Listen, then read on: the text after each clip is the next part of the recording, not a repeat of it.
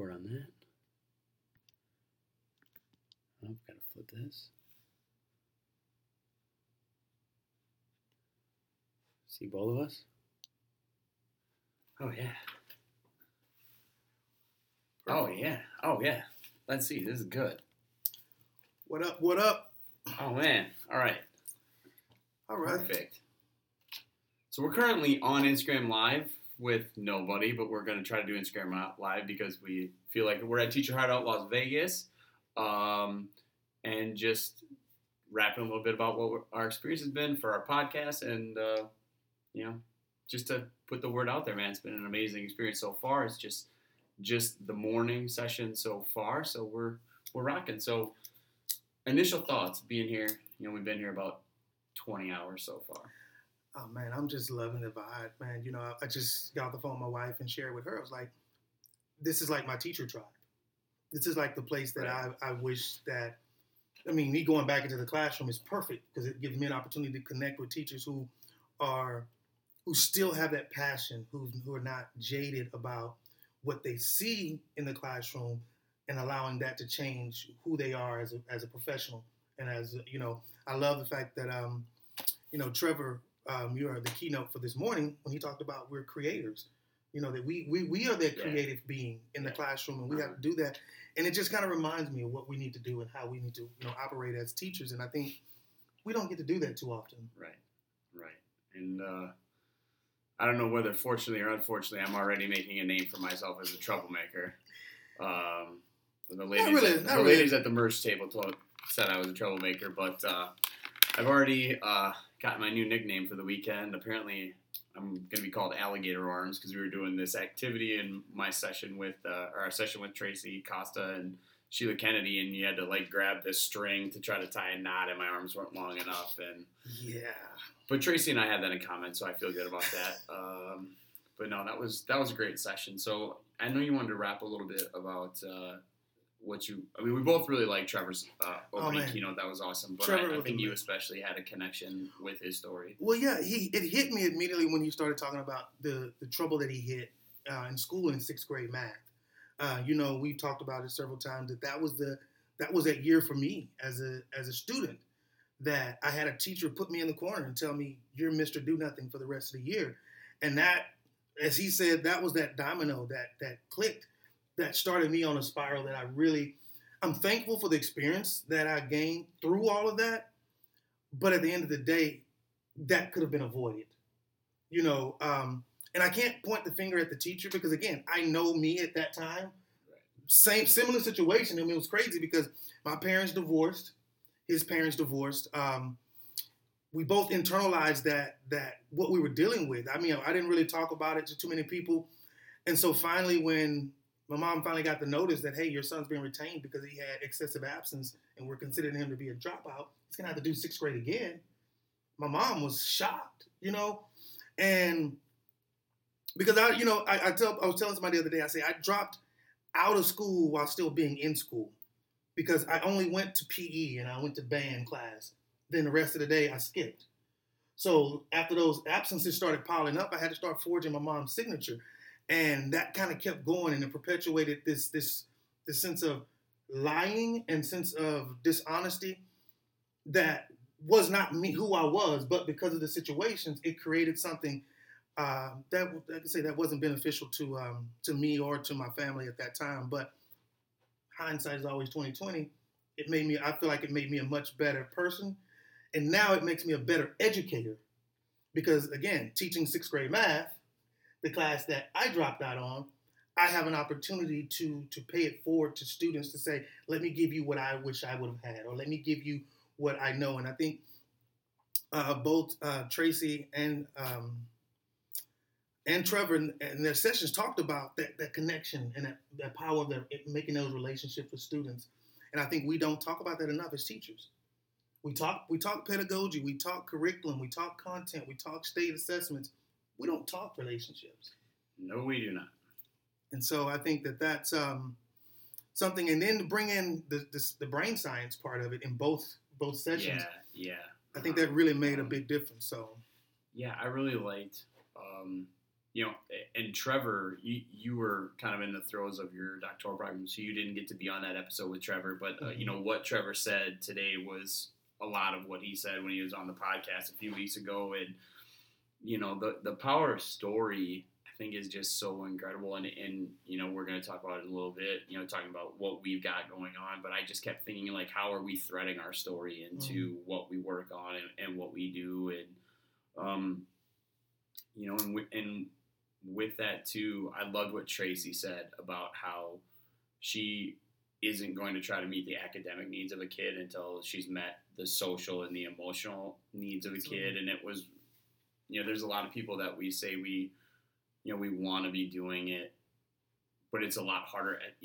The entire time she was saying that, I was like, in practice, it sounds good, but it's so hard to really like stick to your guns and to put up with what I'm assuming is a considerable amount of flack. Right. I mean, you even gave an example when we were talking about the student who called you by your first name. Right. And how, we were even talking about even then, like when you call that student by their last name, I mean, like when they called you by your first name, there was something that was kindled inside of you that you were just like, do it again. Mm-hmm. And one thing we know about adolescents and children, because we've all been children, when you tell a kid, do it again, that just gave them the green light to do it again. And they're going to do it because now I know, instead of reaching them in a way of saying, hey, let me talk to you for a moment. Yeah. I'm going to respect you, you respect me. And I think that part of building relationships and connecting with students, it's paramount. I mean, we can't, again, it doesn't matter how hard those kids are. Their heart is still soft. They're still kids. And their experiences may have caused them to become callous to so much and to be disrespectful and to think that that's okay because they see it at home, they do it at home. But kids understand how to transform themselves in individual situations and become what that situation calls for. We just have to, as teachers, set that expectation in the classroom and make them strive to reach that expectation, bar none. Yeah. Mm-hmm. And, even, I love the strive that that they gave us just now. To me, how can you call yourself an educator and you don't really want to know your students? We talked, when we first started our conversation, I always give the example of a woodworker. When I sat down and had a conversation with a man who's a carpenter who looks at wood, he looks at that piece of wood and he doesn't just see a chunk of wood sitting there. He sees that wood and he sees what it can become. He sees that it could become a chair. It could become maybe the leg for a chair, maybe the arm for a chair. Maybe it's a piece that he needed to finish. He sees that. And as educators, we have to look at our kids in that same way and say, what is it that they're going to become? The beautiful thing about our kids is they can tell us. We can show them and expose them to so much to where they can start developing their passion. And we can start getting them to go toward that versus me trying to tell you, you're going to be this. You're going to be that. So. Well, yeah, and they, Tracy talked and Sheila talked about how so much of the prior generation, especially, our parents and maybe even, and I wouldn't even say necessarily my parents, but people maybe just a little bit older than me and, maybe a little closer to your generation. No, it's not. It's not a shot. But I mean, you know what it is. I know. That they just didn't grow up in this world where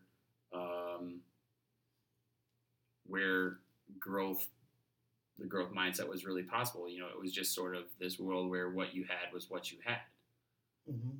And, there are times where I can say, with my own parents, some of the decisions I've made and I continue to make are not decisions that they would have made at the time. And granted, I was talking with some friends, I'm about to be 34 in 3 weeks.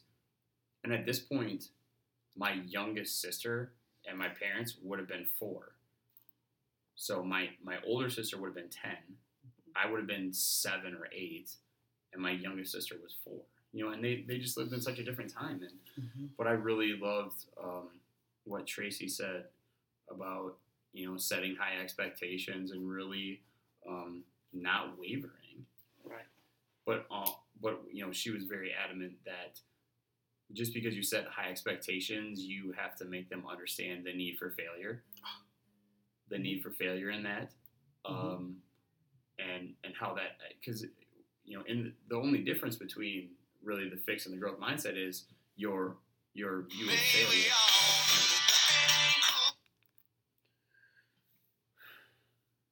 Oh man, darn it. No, we lost our live feed. That's okay. Hit the end button. Top left, top right. Top right.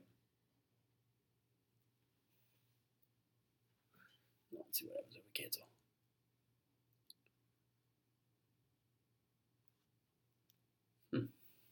All right. Well, let's just keep talking. So.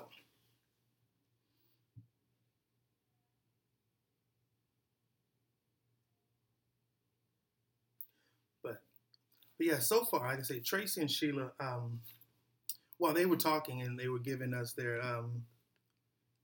Yeah, sorry. Somebody tried to call me. My bad. Nobody ever called. Well, a robo-dialer tried to call me. So, to our people that were live, my bad. But yeah, I mean, like I say, I think that you're saying something that's a different day and age. Right. But I think that each parent and let's take straight teachers. Each group of educators in each generation should strive to push kids beyond what they've been pushed. My parents, neither one of my parents had college degrees. My mom was pregnant in high school with my oldest brother. She still finished high school. Went to community college, became an LVN.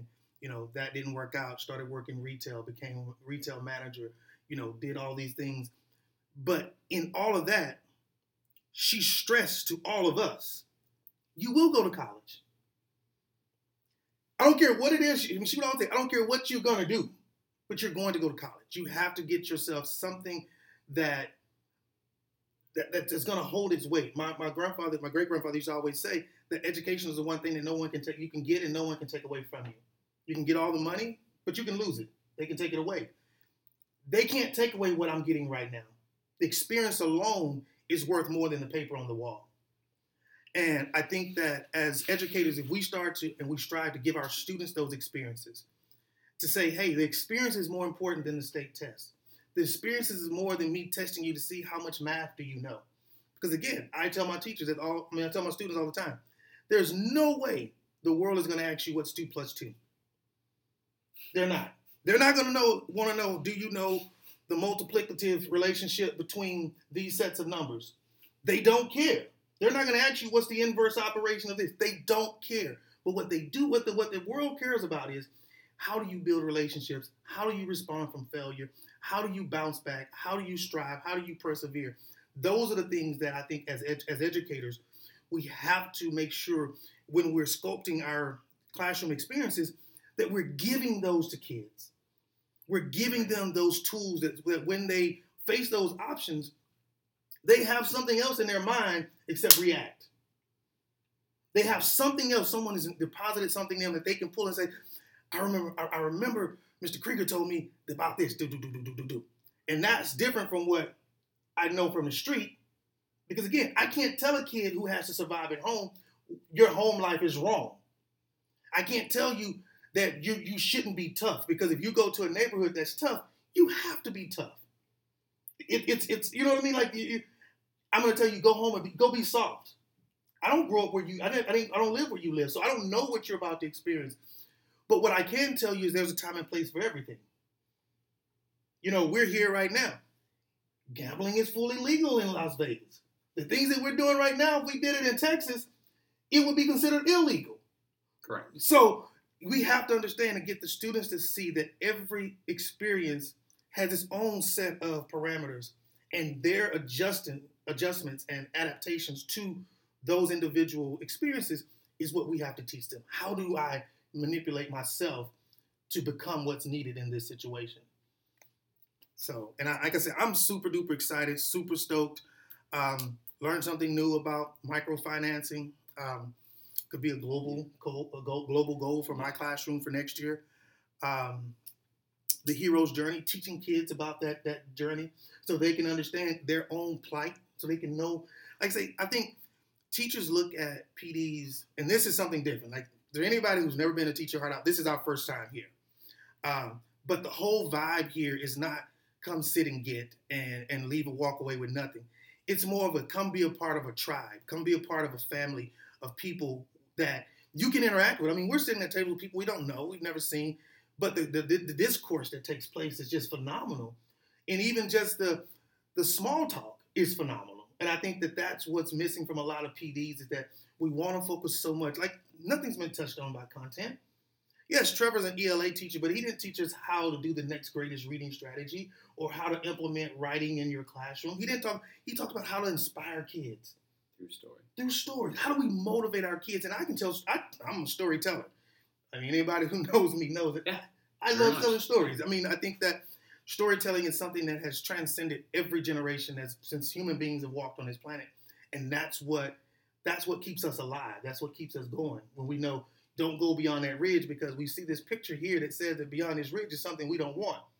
Yeah, curiosity may say, I want to check it out, but the reality is going to say, yeah, mom, dad, grandma, and grandpa, great-grandma, and grandpa, they didn't go over there. We don't have no business going over there. Until you get innovative and you start having things like drone technology or satellites in space that could pinpoint exactly that location and show you what's there, and then you can come out of it. But we won't have that if we don't inspire the next generation of innovators. Yeah. If we don't inspire the next generation of students who are going to create the next greatest things for us as human beings. And I think that's the exciting part about teaching is we have that opportunity to do that every single day.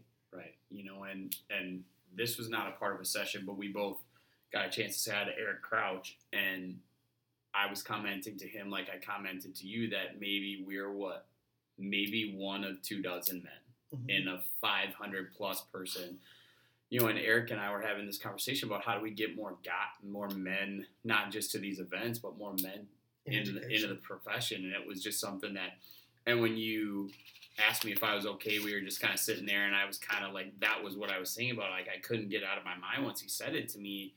As, you know, I mean, that's not necessarily our direct focus, but I think that's something that we could be a part of, is growing more, increasing the number of male teachers in the profession. And he went one step farther, you know, also, you know, really focusing on adding diversity to the profession too. Oh, absolutely. You know, and that's something that I'm not trying to get off base, because I know we've got plenty on our plate right now with LEA, with our podcast, with this event in Houston in September, but I think that's gonna be a part of the mission. I think as we grow, and I maybe it's just starting like on Instagram of really getting a connected group of male educators on Instagram and really finding ways and talking about how we can get more men into the profession. I mean, because if you go into any classroom right now and you poll how many people want to be educators, the vast majority of them are going to be females that are going to raise their hand. Right. I know for me, growing up, I mean, I'm going to date myself, in the 80s, being in school in the 80s, if I was a guy and I sat in class and said, I want to be a teacher when I grow up, I would probably get laughed at. Right. You know, but I remember I was sharing with someone that my memory book from high school that we had to write all these different things in your favorite this, where you're going to be. And I said in my memory book in my senior year, for my 10 years, where would you want to be? And I said in 10 years, I'll be in school teaching music. It's close. But I think that came from the impact of a great teacher who happened to be a male, happened to be a black male, who poured into me as if he was a father. Who spent, I'm talking about 7:30, 8 o'clock, 9 o'clock at night, sitting in the band hall, talking life, not just music, talking life with a group of young men. And I love to say that when I talk to these guys now that were in that group with me, you know, Brian Dunlap, Marcus Britton, Eric Graves, Kenneth Rock, these guys right now are all prospering. They're all doing great. Some of them are in education. You know, and I like to think that some of the impact of what Mr. William Porter said to us as high school juniors and seniors made that much of an impact on our lives that we realized that even though we lived in the inner city, we did not have to stay in the inner city. Mm-hmm. And I think a lot of our kids don't have that sense of hope that real, authentic education is supposed to give kids. Education should be it's the fulcrum that says that I can move my life if I choose to. I don't have to stay in my situation. But again, our young boys, and we know the situation with especially African-American males in schools, they're the most disciplined, the most written up, the most expelled, the most suspended. In any situation, and I think it's interesting that when I've talked to people from different states and all over this country, mm-hmm. they all say the same thing. It's disproportionate the discipline that takes place, and I think there is an issue. And I'm working right now with some local pastors in Houston to put together a program for young men who are being raised by their mom, so that we can go in and become surrogates to these young men to give them those things that they don't get and that they won't get. The public school system was never designed for African Americans. Let's just be honest. We were not supposed to be taught. But now we have a group of kids that are in a school environment that have to be taught. And we're trying to teach them a certain way, but they don't learn that way. And we have to have the conversations that are bold enough to say, how do we shift that? How do we move that? Again, it's a whole nother conversation for another day, but I think that when you look at the issue with men entering into the teaching force, it starts with the young men that are sitting in the classrooms today. How do they perceive the teachers that they're having right now? How do they view them? And I think that makes the biggest difference. How do they view the respect or the absolutely that in it too? So. Am I that coach yelling in your face because you're playing football? Well, it's easy because that's something you love to do. But what about that compassionate teacher that helps you believe in yourself while you're in the classroom? And we had this conversation at breakfast this morning about, we said it 100 times, the difference between authority and influence. And that's something, these are all people who, they're Instagram influencers, but in the classroom, that's what they do. They influence. Mm-hmm. I would be hard pressed to find someone in the crowd today that's really an authoritative, because if you're authoritative, you want things done a certain way, and it doesn't seem like people at this really strive to do things a certain way. They're outside the box. They're thinking, they're creative. So, and I think that's the key in education is that you can't. We talk about this whole education reform thing that we right. both disagree with that terminology. We think that it's trash. It doesn't hold merit. It's a political ploy to get to divert people's attention from the real problem. And I think that what we really need to do is reframe what education looks like. Education itself is not change. Education means to pull out. We're as teachers, we're supposed to reach into our students and pull out that which is inside of them. But what we're doing is we're reaching into a textbook or into a state-run curriculum, and we're trying to dump it into our students, and we're wondering why they're not functioning and why our society is going to the way that it's going. And it's because we're dumping stuff that's meaningless to them. And only way they're going to find meaning in what they're doing is if we show them how it connects to what they're trying to do. I'm more motivated now. I'm just finished my phase 2 of my doctoral program. I was a little nervous to share with Kyle. When you have a board of people reading your writing and wondering whether or not you have what it takes to go to the next level, it plays a game on your mind to say, am I writing to them or am I writing because this is what's inside of me? And I think I revised that paper maybe about 15 times before I actually submitted it. Right. And I was nervous because that was the key. That was the capstone for me to move to the next phase. And now that I'm in this next phase, it's all specialization. What'd you get though? I got a 99 overall. So. Oh, just 2 100s and 2 98s, but that ain't no big thing. So. But it goes to say that when they're not putting information in me, and that's one thing I can say about the education that I'm getting now. And again, still a student. They're not dumping stuff in me. They're exposing me to things and asking me, how does this relate to what you're doing? Letting you pull what's relevant. Exactly. So what they're doing is they're showing me things and saying, pull out, let me help pull that out of you so that you can pour that into somebody else. Right. And I think that that's where education is missing. You have great teachers that are doing that, but then you have some teachers who are not. You know, you have some that'll tell kids, I'm only here for the 5th and the 20th. Who still say, regardless if you're successful or not, I still get paid. Yeah, and there are definitely times where I sit and especially with the podcast, and being here, I think the overwhelming majority of teachers are like the ones we have here. I think the overwhelming majority in this country are great teachers. It's just the majority just seems to be louder. And, you know, we're working and, you know, we got to wrap up because we got to grab some lunch before our next session. But I love what Gary Vee always says. You know, we put that on our Instagram all the time. He's like, he's not trying to build the biggest building by tearing every other building down. He's just going to build the biggest building on good. So, yeah. So, our Instagram live people, we appreciate you. We'll be coming back later. Yep, so. Later. I guess it's, we're on West Coast time, so we'll holler at you later. But yeah, and podcast people, we'll pick it up in the afternoon.